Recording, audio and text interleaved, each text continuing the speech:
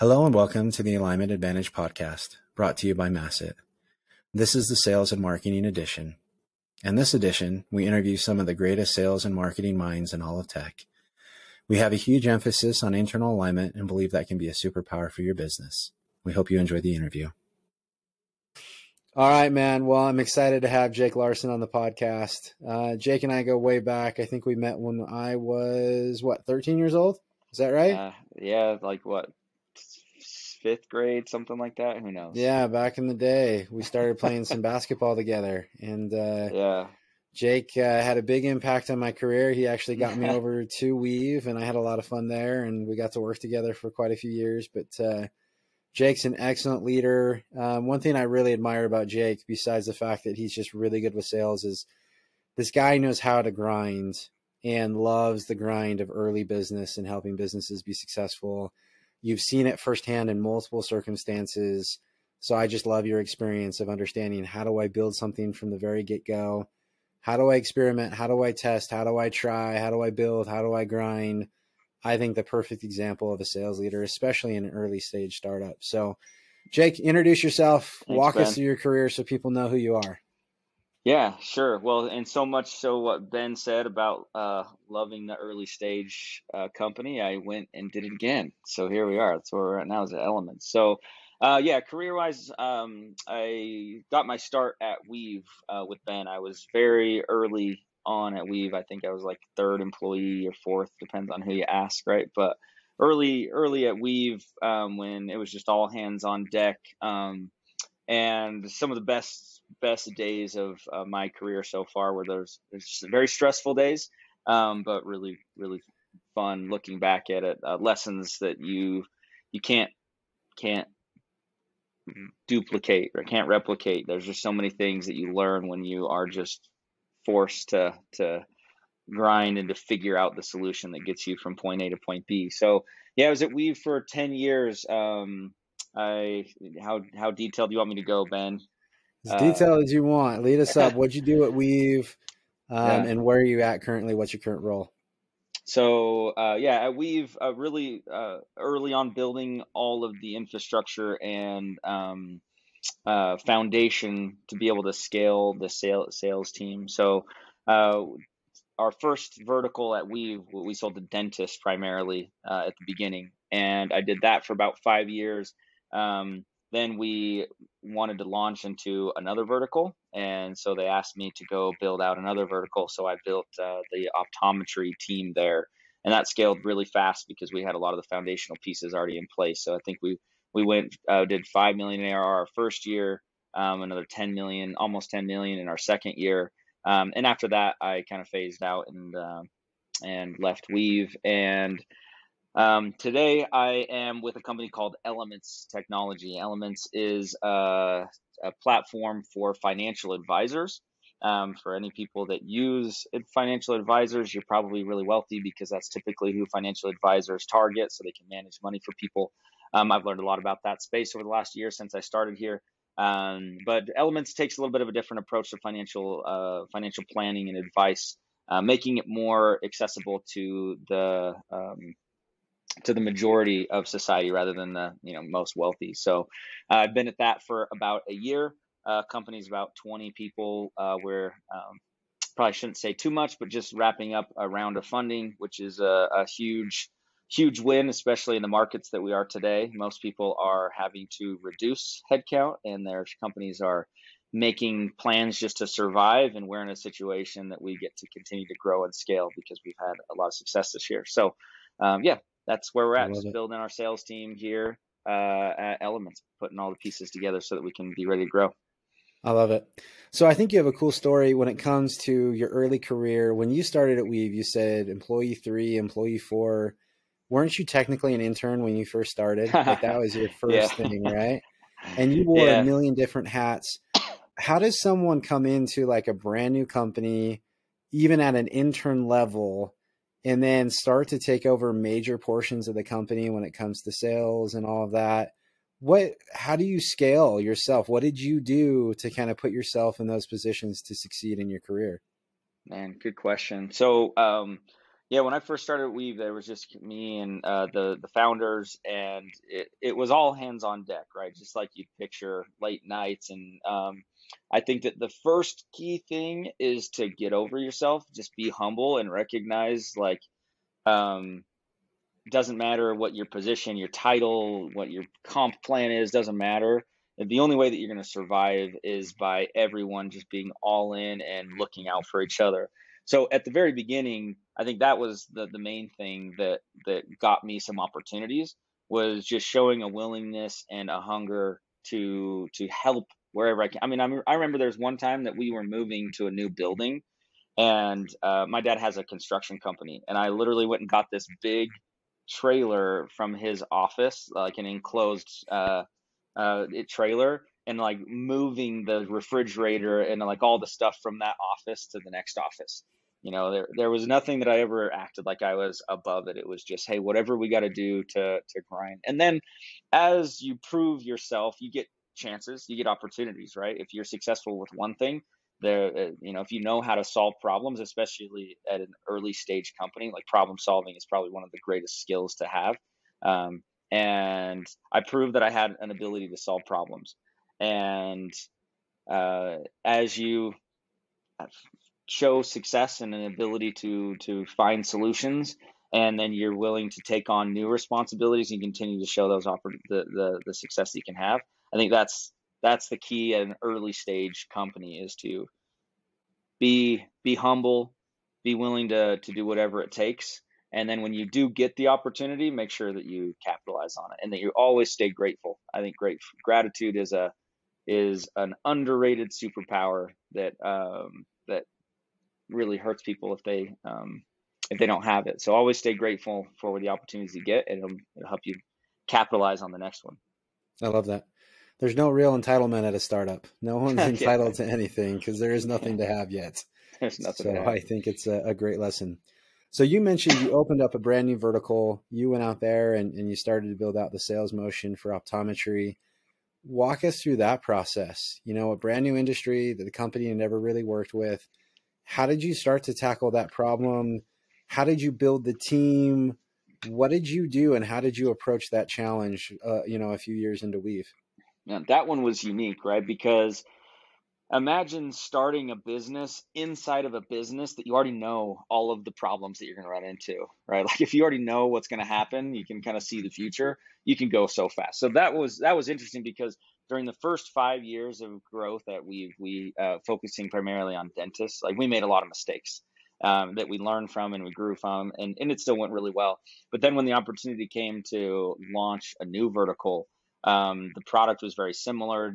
Optometrists and dentists had a lot of similarities, so we knew the type of partnerships, the language, the value propositions, the training, the hiring. Like we had all of those things already dialed in. So we started that team, and I broke off with 3 AEs from our my original sales team.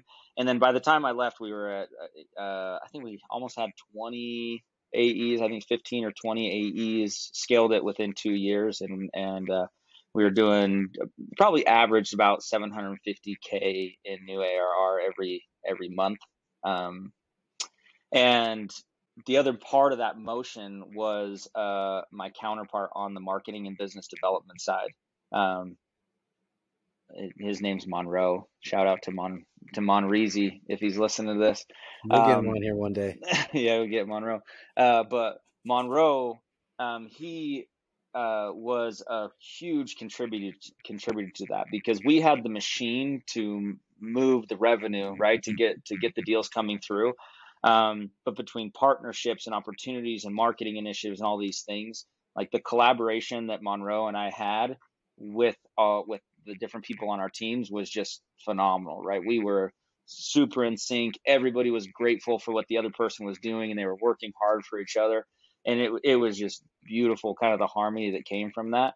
And it really just allowed all cylinders to fire, because we were so in sync between the efforts of all these different people that were making that machine go. So, yeah, that was kind of the key to that optometry initiative, and it probably like the highlight. And I don't know if there will ever be anything better than what happened on that team.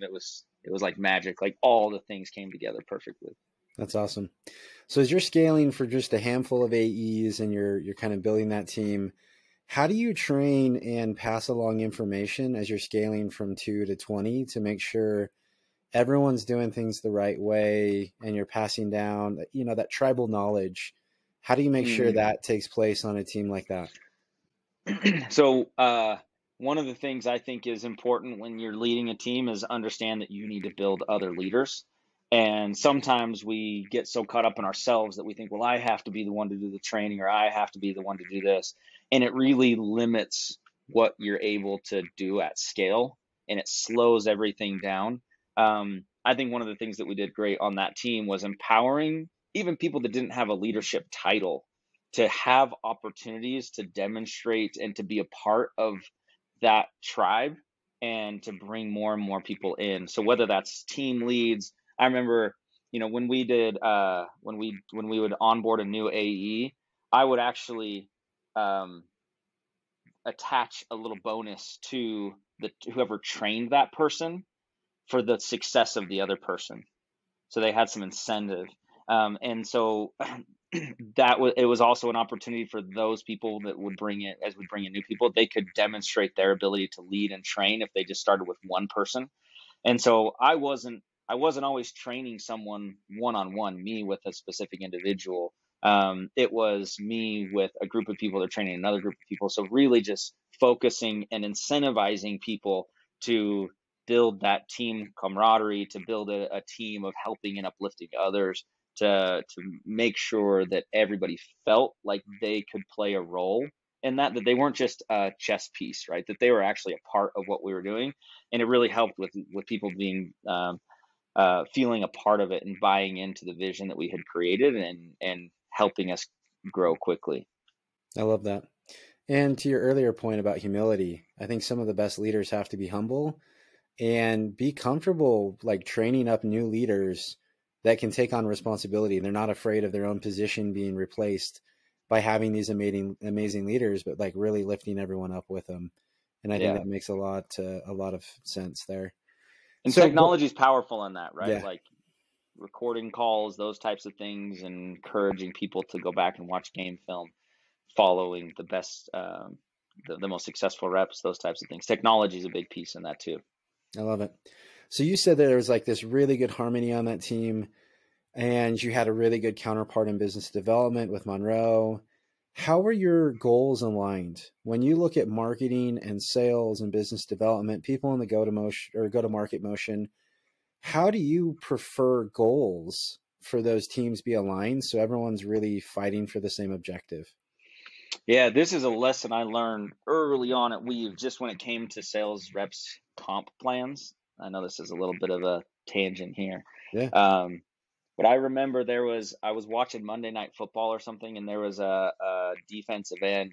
His name was Dwight Freeney. For those that are football people out there, you might know who Dwight Freeney was. And he was older. And I remember there was a game. It was like Arizona Cardinals and the Minnesota Vikings. And Dwight Freeney got a sack. And the commenters talked about the way that his comp plan was structured, that he had an incentive that at a certain number of sacks, he would start to get bonused. And like as they got closer to playoffs and like big games, Dwight Freeney, it was timed perfectly. So like by the time they got to those games, he would hit his tier, and like so that one sack, it was worth like $250,000 to Dwight Freeney and everyone after that. And so he wasn't like a full-time starter. He was just put in the game at the end, like to make big plays, but he had as much motivation as anybody to get to that quarterback, and he like came up with 2 big plays. And the commentators were talking about this guy and how he was like, how much money he was making every time he got a sack. So I just remember thinking about that. And at the time I was building comp plans for like SDRs, and some people would comp on demos that they set or demos that were held, and there were demos that were or on revenue. And I think at the time we were comping on demos being held or something like that. And I was like, there was just misalignment, right? The SDR just wanted the demo to hold regardless of the quality, and the AE was mad at the SDR because they were setting really crappy demos. And so I learned at that point, like how important it is as an organization to be motivated by the same number, right? So Monroe and I were very focused on a revenue number.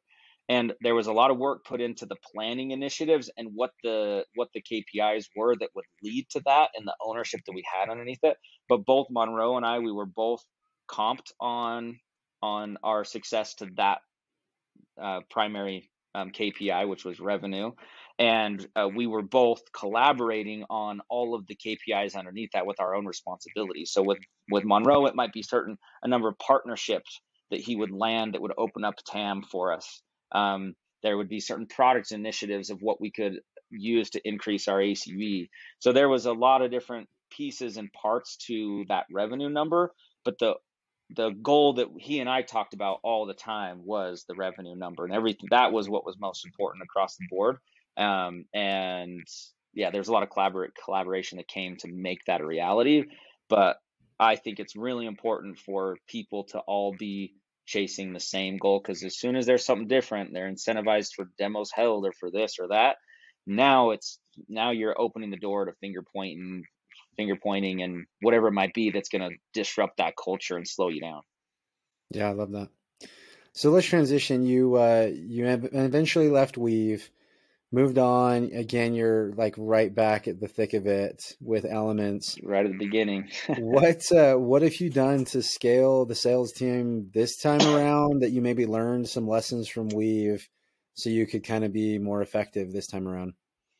Yeah, it's interesting doing it a second time, because when I did it the first time, I didn't know what I didn't know. So there's nothing to be afraid of, because you're like just going a million miles an hour. Now I know what I know. Some of the first things that I did was I changed the way that customers pay for Elements. It used to be a very complicated model that made the decision very hard to say yes. It made for a bigger TAM, but just making it simple so that the buyers it's an easier decision for them to make, with upside at the end. So that was the first thing. One of At Elements, there was not a lot of sales that happened before I got here. So we didn't know a lot of like what was possible, what was a good sales price, what was the right quotas to set for the sales team. So for the first half of this year, there's been a lot of discovery around that. I think a lot of times people get really excited, you raise some money or you've got this new business, so you just want to like go. And you want to hire and you want to set quotas and you want to do these things. I think it's important that you have some clarity and that you communicate really well to your team, to your reps, to whoever, like what stage you're in. Pour fuel on the fire once you have clarity around what scaling actually looks like. What does success actually look like, and you can replicate that. Don't just scale for the sake of scaling. You will burn through cash. You will create a lot of problems for yourself. So make sure that you see scalability. So once it was about 6 months into it that I was like, okay, I'm seeing consistent behaviors from my reps, like what I can expect. And then we started to put some quotas in place, like some specific metrics and KPIs that were proper expectations to push them. And now we'll be probably 8 to 10 AEs by the end of next year. Right now we're at 4. Very cool. How long were you actually taking those sales calls when you joined Elements? Well, how I basically January until it kind of tapered off. Like at the beginning, I wanted to get as much information as I possibly could. And then once I felt like I had some direction, I started to taper off. So, doing demos and stuff on my own, probably like October-ish. So it hasn't been that long since I've completely stepped away. Now that I know that, I feel like at least I have an idea of the pieces that need to be there to start to scale this. So yeah, that's awesome. And how do you work with marketing now? What are your goals? What are the structures? What are the handoffs? How does that whole relationship work right now at Elements? Yeah, I've tried to take a lot of the lessons learned, especially with my experience at Weave, the latter half, mainly. And we have tried to stay really, really tight. I had one sales leader. I remember sitting in a room with him, and it felt like it was like sales is doing everything, and inside I'm like, no. As soon as we have that, then it's gonna break, right? And I want to avoid that like the plague. I ask my team now to, proactively as much as possible, we're trying to celebrate victories for every other department, because we recognize that, like, without marketing, without product, without CS, like all those different things, we can't do what we're going to do. And so definitely trying to make sure that we have a culture within our organization that every goal that we hit as a sales team is a result of everybody at the company doing their part. So that's more from like a culture standpoint, is embedding that sense of team and gratitude and everything from the very beginning. And then functionally, we have a great leader on our marketing team. His name's Jeff Morgan. He's absolutely phenomenal. And similar to what I did with Monroe, we have specific targets that are revenue targets that we're working towards. And then we know that there's KPIs underneath those, but those are all decisions that he and I make together. And as much as we are expecting a lead or a quantity of leads or some initiative from marketing, I'm making a conscious effort to make sure that there's a sales initiative associated to that. So, hey, you're going to do this. This is what I'm going to commit to. You're going to generate this list for us to go after. Here's what we're going to do. And it's holding each other accountable to that. So there's we try to keep any window for finger pointing or blame to it's because at the end of the day, if we don't succeed, whose fault is it? It's not one person's, right? We all miss. So that connectivity is really important to me, not just from the functional side. I feel like that functional side is talked about so much, but the key, in my opinion, is on the culture and everybody knowing. Like, we joke around. I have 4 girls. Ben knows this. At my house, I have 8-year-old, 6-year-old, 4-year-old, 2-year-old. They're all girls, so there's a lot of High School Musical and stuff in my house. It just is what it is. And there's a High School Musical thing. The song, it's like, we're all in this together. Like, that's like our theme song on our team. It's just like, we're all in this together, and we make sure that that is embedded in everything that we do. I love it. Yep, I know that feeling. We've got 4 boys, just about, so we're complete opposite of you guys. But no High School Musical in your house, I'm sure. No, not quite yet, but we'll see where it goes. So how do you guys look at data? In the last podcast, we talked a lot about data, alignment, definitions, things of that nature. Throughout your whole career, when have you seen data helping the alignment, and when have you seen data hurt the alignment between the two teams of marketing and sales? That's a great question. When have I seen it hurt and help? The hurt. So I'll start with the hurt side of things, because I feel like there's more of that. Like, once you find the good, then you stick with the good, right? So you go through more bad stuff to find the good. So the first thing is making sure that the sources of truth, like, everybody's pointed at the same place. I think a lot of the friction that can occur is typically misunderstanding. I think most of the time, everybody has good intentions. There's been very few people that I've worked with that are just bad people. Like, there's probably only a few of those. So most of the time, everybody wants to help each other.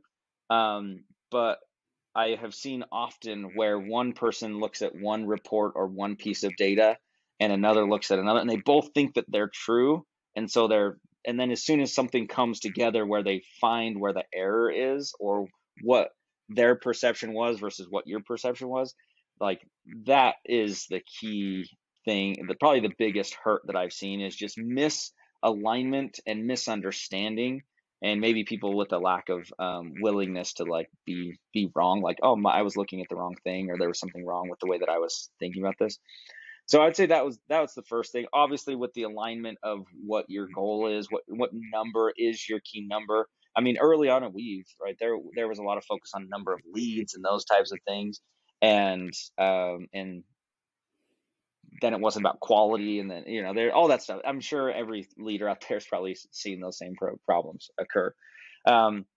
So that would be the first thing that I would say, is just making sure that you are aligned and actually understand where each other are coming from. What did I see that was really healthy? Man, and Ben, you and I went back and forth on these things a lot, right? Like figuring out the best way to track. I think the magic really happened at Weave, and even at Elements today. I think about some of the initiatives and things that Jeff and I are working on, and I know I just keep coming back to the same thing, but we focus on the initiatives that are going to actually move the needle. Like it's not fluff. It's what is. So if there's a campaign, we have specific metrics that we're both aligned that, hey, we think that it should be this, and then we're coming back and talking about, okay, what did we do? What did we not do? So I think as I think about like what was successful, and I try to just kind of narrow it down to one or two things, that just is what comes to my mind, is being aligned towards the same goal, and just taking ownership of the parts of that you are responsible for, and being humble to like admit when you're wrong, and to collaborate and work together to fix things that are broken. So I don't know, maybe not the best answer on the things that are right, but no, I think that's great. I think that's a great definition of exactly how to use data the right way. Just sound like a broken record. I just keep saying the same thing. Well, I think it's important. Obviously, your relationship and your alignment of goals, your goals are what drive your data, right? And so if you're aligned with the goals, you're collecting hopefully the right data, and everyone's looking at the same metrics and they're aligned, and you can say, okay, what doesn't work, what does, and how do we replicate the successes, and how do we eliminate some of the failures, and how do we try new things together? And it takes a lot of trust. I mean, as a marketing and a sales leader, to get in the same room, and potentially I'm guessing you're having conversations where the marketing leader says, I want to try this, and you're able to raise the red flag and say, you know what, I'm not sure that's going to move the needle. What if we try this or that? And having the trust and the alignment to say, okay, yeah, let's go and do that. You bring up a great point, and no one's getting their feelings hurt, but they're feeling really collaborative and able to work together. On that note of trust, the other thing you have to put your own ego aside and make the other person feel like $1 million, right? Like make sure you give credit where credit is due. If marketing was the reason that sales hit their number, the first person that better stand up and thank marketing is the sales leader, right? I've seen sales leaders that stand up and say, yeah, our team crushed it. And the marketing person sitting in the back, dude, only because we did X, Y, and Z, like that fed you guys so much opportunity. Yeah, you closed it, but these were our campaign was so good. It did so much. So you got to make sure that you recognize people for what they did. Otherwise, they're not going to want to continue to collaborate. So I saw that happen a few times. Yeah, that's amazing. That's a great point. All right. The next question is kind of out of the blue. What's your favorite book on either business or marketing or sales or anything of the sort? If you had to recommend one book that people read, it could be something you read recently. It doesn't have to be a favorite or anything like that, or even one resource, like one blog post or podcast or whatever. What would you recommend people read? Just out of your experience, what's really helpful? So I'll go first as favorite. Atomic Habits by book. James Clear. So many good things, not just on an individual basis, but there's a lot that you can pull out for a team as well. That's definitely a favorite. I would say, and I know Ben's read this one too. It was actually something that we did at Weave. It was Extreme Ownership. I really thought that the principles there were very true about, and I think it's just critical for people to own to own their successes, own their failures, and be true leaders. So So I guess one last question for you, because I think you have a unique, experience and career. For someone going into a brand new startup, even in today's economy where things are always uncertain, and you know what, if you're in a brand new startup, it's always uncertain, and that's just kind of what you got to deal with.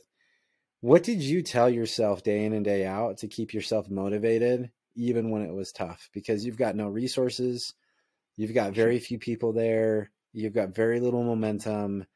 How in the world can you stay motivated to grind it out for the first 2-3 years or so that it takes before you get enough momentum that you feel like you're even at a legit business? What did you do? What did you tell yourself to get through those tough times? So I think that there's a handful of parts to this. I don't think that it can just be one thing. Um, I think a really important part of this is making sure that you're aligned with the vision of the organization. If it's a mission that you believe in, if it's a product that you really believe in, then I think that you can always turn to what the value propositions are and be excited about that. At Weave, I always believed that the value that the actual software brought was critical. At Elements, same thing. Product's really good, but there's internal whys behind it, and for me, it's always keeping in mind the why. Um, I'm blessed with a short memory, like I can move on real fast, and I think that that's necessary in any startup. But I think the key to that is understanding, like, why are you in that to begin with? If you're in there just because you're hoping for an IPO or some exit someday, that's not going to be enough to get you through. It's got to be something deeper than that. And the last thing I would say is the people that you work with, the culture that's created. If you're a leader of a startup, you really got to work hard on that culture and making sure people feel like they're a part of something, that they have a role to play, that they because there's going to be rough times, and if there's someone that doesn't feel that way and things get hard, it's going to be a lot easier for them to bow out. But if they feel like you've got their back, if they feel like you're a team, if they feel like that you care about them, then that can help the team as a whole get through. So yeah. I love it. All right, Jake, thank you so much for being on the podcast. If someone wants to learn about Elements, how can they find your website or get in contact with you? Getelements.com would probably be the best place. Our founder is really active on LinkedIn and on Twitter. His name's Reese Harper. If you follow his content, there's a ton of good stuff that's shared on there. But yeah, probably the best place if you just casually want to learn about it, go to getelements.com, take a peek, see what we're doing.